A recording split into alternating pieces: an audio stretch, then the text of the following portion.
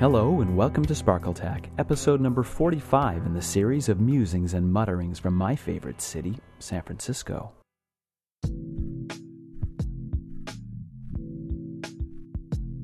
Downtown San Francisco on a Tuesday afternoon.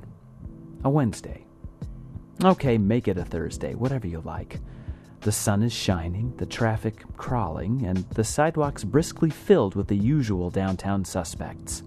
Young men in dark suits returning from low-carb business lunches, tennis shoe-toting businesswomen in heels heading to the gym, the occasional scraggly bike messenger or self-conscious art school student, yes, but altogether a scene of almost painful averageness. Sure, the buildings are beautiful, the bay, the air, all of that, but the people? It could be any city USA down here. You search the streets, eyes glancing off of ranks of designer sunglasses and perfectly coiffed hair, examining faces for something out of the ordinary, some small spark of left-field energy, hoping almost desperately for a flicker of life, a flash of the eccentricity that shaped our city. Whatever happened to iconic characters like Emperor Norton or Oofty Goofty? As the city matured into an inevitable banality, and then suddenly, out of the corner of your eye, you spot something. Something, yes, something colorful. It appears to be a sign of some sort. Fluorescent letters on a black background, looming over the downtown lunchtime scene like an alien invader, moving inexorably towards you. You stand transfixed in the center of the sidewalk, the crowd flowing around you like water, then the sign draws closer and closer still. And then it is upon you. You scarcely take in the bearer, a diminutive Asian man in wraparound sunglasses, because his neatly uppercase signboard, resplendent in red and green and luminous blue, communicates pure intensity. 12 galaxies. Tetrocuticle covetousness. CNN. Lexcroxanicule coverage. Coxgrotzenicol. Centrifuges rheumatoids. Concubines. The message was different yesterday, featuring triogonic scandal and dectrogonic skeptical preemptive miscreants. Hey, don't be shy, scratch your head. But don't forget to smile, because your wish has been granted. You've just encountered Frank Chu, man on a mission, and grade A San Francisco eccentric. As Frank plods grimly by, making his incomprehensible case daily with style and implacable determination, one question forms in invisible thought balloons hovering over every head that he passes. What's up with that guy? Okay, maybe if you saw him just once, you might think, what a kook, and forget about it. If you saw him twice, you might think, hey, there's that 12 Galaxies guy again. But once you've seen him almost every day for almost a decade, sometimes several times a day, almost always with a new sign, and sometimes in neighborhoods on opposite sides of town, you start to wonder. He shows up at protests, rock concerts, and baseball games. He shows up on television, in newspapers, and at Macworld. He just shows up. He is absolutely everywhere. Frank has stoically waded into the consciousness of every downtown regular and even into the culture of the city at large, and as such, dare I say it, has picked up the torch left by generations of eyebrow-raising eccentrics who've gone before. It's really all about the sign. It's a showstopper, big, bold, and in a state of constant flux, though always topped by the trademark 12 Galaxies headline. It's so professionally made that it automatically bears an air of authority. The messages change constantly, featuring a wildly inventive series of neologisms, loopy criminal accusations, and references to political figures, altered day by day with stick-on letters and tape. Apparently the first versions, back when he had just begun his crusade against intergalactic injustice in the mid-90s, were hand-lettered. At some point later on, the professionally printed signs took over, and then advertisements began to appear on the back for everything from Rasputin's records to Adidas shoes. According to a recent post on his Adoring Tribe fan site, the going rate is $100 a week. He uses the proceeds, of course, to print more signs. It's a vicious cycle. But then again, it's not all about the sign. It's all about his ubiquitous presence. In an interview with the Chronicle a couple of years ago, Frank said that he protests 7 days a week and holds the Guinness Book record for the longest consecutive protest, and that he's walked more than the March of Dimes and Salvation Army put together. To the question of whether he's ever called in sick, he answered, "I was sick once a couple of years ago. I go skiing once a year in Lake Tahoe. Telepathic treason limits my ability to ski on the advanced slopes. I do not ski with my sign." Ah, telepathic treason. You're now doubtless wondering just what is up with that guy. Well, your best bet is to come downtown, loiter somewhere on his regular route along Montgomery and Market Streets, and, as many have done before, ask him yourself. Though I say best bet, you may have some trouble catching up without a little background. I've located a couple of interviews online, as well as a number of videos, naturally linked through the Sparkletak website, but here's, believe me, a very short, sweet, and possibly confused summary of the Chew drama so far. As the story goes, or seems to, Frank and his family, the richest family under the Clinton administration, were secretly filmed for years by the CIA, and this footage was aired as a TV show called The Richest Family. He discovered his celebrity through telepathic messages from prison guards who were really movie stars who were possibly KGB agents, or maybe from the 100th or possibly 130th Zegnatronic galaxy. His primary protest, though, is that his family is owed huge royalties for their unpaid acting roles in the secret TV show, and he wants Clinton, and increasingly just about every president, alive or dead, impeached for their collusion in withholding these payments. Clinton is guiltied. Leaders of the 12 galaxies have long acted in collusion behind closed doors in Washington with presidents from Clinton to Bush to, yes, George Washington, guiltied one and all, to brainwash and slander the populations of these galaxies, and Frank in particular, to work against his campaign through extrasensory perception and scientific telepathy inventions. In fact, nearly all the movie stars who are second-salary double agents are telepathic. Many of the technologies seen in science fiction films are secret government scientific inventions, and, as it turns out, Benjamin Franklin himself was resurrected and is currently being kept on ice. I dare not even mention the activities of the Soviet presidents, dead and alive, for or against this conspiracy against the populations of the 12 galaxies. But Frank is being supported by the Zegnatronic Rocket Society of the 130th galaxy in hopes, here's the bottom line, sort of, to unleash a tidal wave of publicity through his signs and protest campaign, which will lead to a score of impeachments and, at long last, to payment of the missing royalties to his family. Maybe a quick quote or two from Frank will help clear things up. There might have been some 12 galaxies and Soviet presidents on behalf of those other societies across 130 galaxies that were on behalf of my protests, my campaigns, with some extrasensory perceptions identifying this classified information for my campaigns. Maybe some Zegnatronic interglacial substantiated propositions, and maybe some other classified top-secret information. So maybe they were organized, but Clinton and those 12 galaxies must have just kept it top secret from myself. I've been protesting for about the past several years.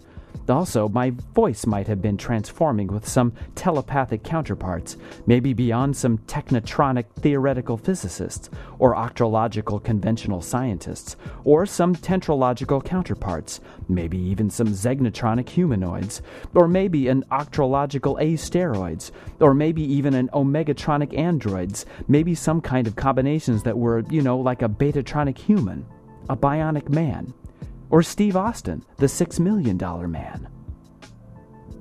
Okay, enough of just reading the words of Frank.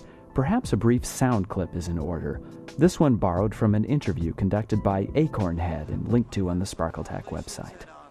130 galaxies from the solar system, and they might have came over here identifying some treasons committed against them by Clinton's and friends ruling 12 galaxies, guilty of not paying myself as a movie star from the richest family during Clinton's administrations. So I might have a chance to have an impeachment 2003 in February behind closed doors in Washington to senators and House of Representatives. That's it. By the way, no, Frank is not from another galaxy and in fact has never left the Earth. He's from Oakland. To tell you the truth, not much is known about his pre-sign-toting past. An old job resume is online revealing a love of skiing, a work history as a truck driver, and a conservative political allegiance. When I first spotted Frank patrolling our downtown streets back in 1998 or so, it was during the Clinton administration.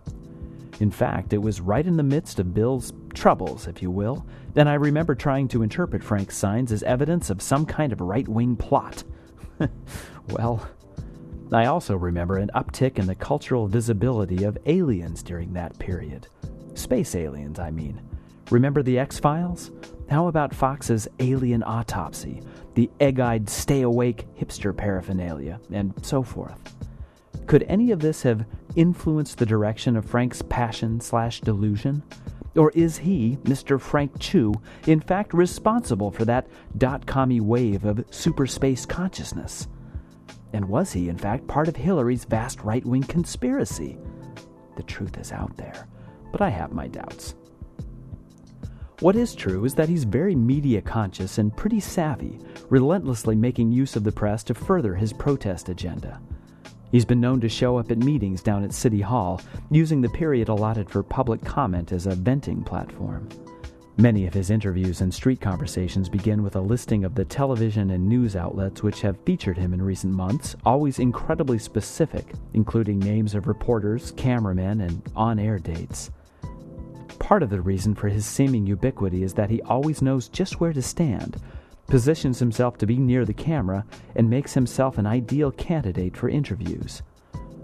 This leads to some interesting encounters, especially when reporters assume that, for example, he's the perfect representative of the anti-war protest march that he's just joined. That's one of the reasons that the Bay Guardian, the progressive local news weekly, named him Best Protester in their Best of the Bay issue for the year 2000.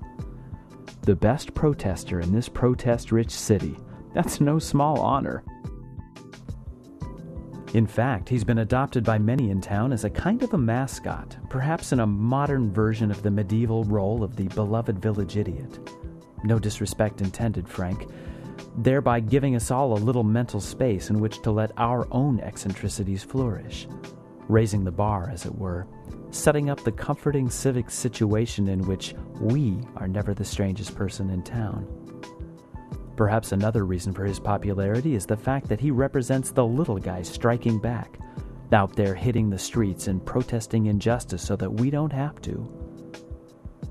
He's certainly appreciated. One local shoe store gave him a new pair of shoes as part of a promotion. In fact, many of his friends treat him to new pairs whenever they see the old ones wearing down from all that walking. Size 7.5 to 8 US if you're buying. An executive from a large local corporation was once spotted paying for one of Frank's signs with a company credit card. Chew clones can be spotted on any given Halloween in the city, and a couple of years ago, 20 Frank Chew lookalikes appeared in the Castro, complete with suits, wraparound shades, and perfectly lettered signs on parade. Frank has had songs written about him, rock and roll, reggae, speed metal, and electronica, but a hipster bar and nightclub over on Divisadero Street topped them all a few years ago. They revealed the depth of Frank's cultural cachet by bestowing themselves with the name 12 Galaxies. Bartenders there have standing orders to give Chew free tasty Budweiser, his favorite beverage, whenever he's around. He's on record as feeling honored by the nightclub's name check and has occasionally been asked to deliver his trademark monologues from the stage, including one at the Laughing Squid 8.5-year anniversary party a couple years back. Now, under Frank's influence, I will attempt a bit of ESP. You're wondering, yes, you're indeed thinking, is Frank Chew crazy? His Wikipedia entry, yes, of course he has a Wikipedia entry, covers some of the controversy that has arisen over this question. There are roughly 3 schools of thought on the subject. One school simply does not care what the answer is and enjoys Frank at face value. The members of the Tribe fan blog, which is cataloged, interestingly, under the category of religions and beliefs, provide an excellent example of this, noting and discussing Frank's movements, buying signs from him, making t-shirts, and generally supporting him in a way that flirts with the border between genuine appreciation and irony. The second school, and perhaps the largest, believes him to be suffering from a form of schizophrenia, manifesting several distinctive types of thought disorders, the most obvious of which are the galaxy-identifying neologisms appearing on his signs. It's certainly true that he seems driven to behave the way he does, often bearing that sign at the end of the day like a heavy cross that he cannot lay aside. But casual diagnosis of mental illness is highly problematic, bringing up inevitable controversies about relativism and normative behavior, and in fact there are yet other schools of thought that deny its existence altogether. There's a mile-long discussion in the Frank Chu Wikipedia Talk section if you feel inclined to pursue this line of thinking, but the bottom line is that if he's sick, it makes an ironic and detached enjoyment of his world a little uncomfortable. In researching this story, I ran across a LiveJournal thread in which one writer commented, "I'm wondering what, as Frank's friend, I could actually do beyond being friendly and supportive and giving him some money every now and then. I suppose I've embraced his insanity because it's the only thing I feel like I can do. I'm honestly just not sure." The Wikipedia article also reports that he's a regular at San Francisco Bike Messenger Association parties and, although quiet at most times, acts like anyone would expect a sane person to, whatever that means. And there are numerous reports of completely sane-sounding behavior, seasoned with occasional outbursts of Zegnatronic ranting. The third school holds perhaps the most sophisticated view, one which accepts Frank not only on his own terms, but puts him into the context of San Francisco's storied history of artists, oddballs, and kooks. They would resist the label of mental illness, holding that not only is his admittedly odd behavior not harmful, but within his control. I guess the word we're looking for here is eccentric, and as is known across the globe, we San Franciscans have a tradition of honoring eccentricity. Frank's a truly strange guy with a great many very weird ideas, but his activities can be taken in a sense as a committed type of performance art, and one that just works here. The San Francisco Cacophony Society, in their own words, randomly gathered network of free spirits united in the pursuit of experiences beyond the pale of mainstream society, falls into this school, having awarded Chu a pair of shoes, a certificate of appreciation, and a small honorarium as part of Frank Chu Day several years ago. And I guess I also somehow see the shade of Emperor Norton walking along Market Street in Frank Chu's worn-out shoes. I think the attention given to him shows that he is needed. He's in some sense providing us a service, protesting for us, creating a little room for our own eccentricities and for the appreciation of the unexpected, as well as somehow reminding us how necessary this is. He's carrying the torch for the survival of the weird in a 21st century city just by showing up. I am, as I suspect many are, reassured not only by his ubiquitous presence, but by the warmth with which he is treated and recognized by so many of our citizens. He's a reminder that San Francisco is still a town in which harmless kookiness is possible, a kind of recognition of our left coast Wild West heritage. It's a little something to think about when you see Frank on the street. Smile, be polite, have a few omegalogical betatronic words with him if you like, and donate a few bucks to the campaign. No matter how you look at it, it's a good cause.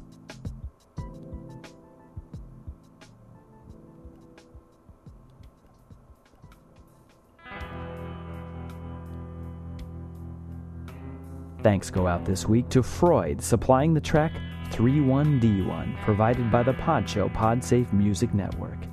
Check them out at music.podshow.com. A galaxy of links to photos, interviews, and video on the website, and as always, I'm available at sparkletac@gmail.com or on the comments page of www.sparkletac.com for comments, questions, or show requests. Thanks for listening. Till next time.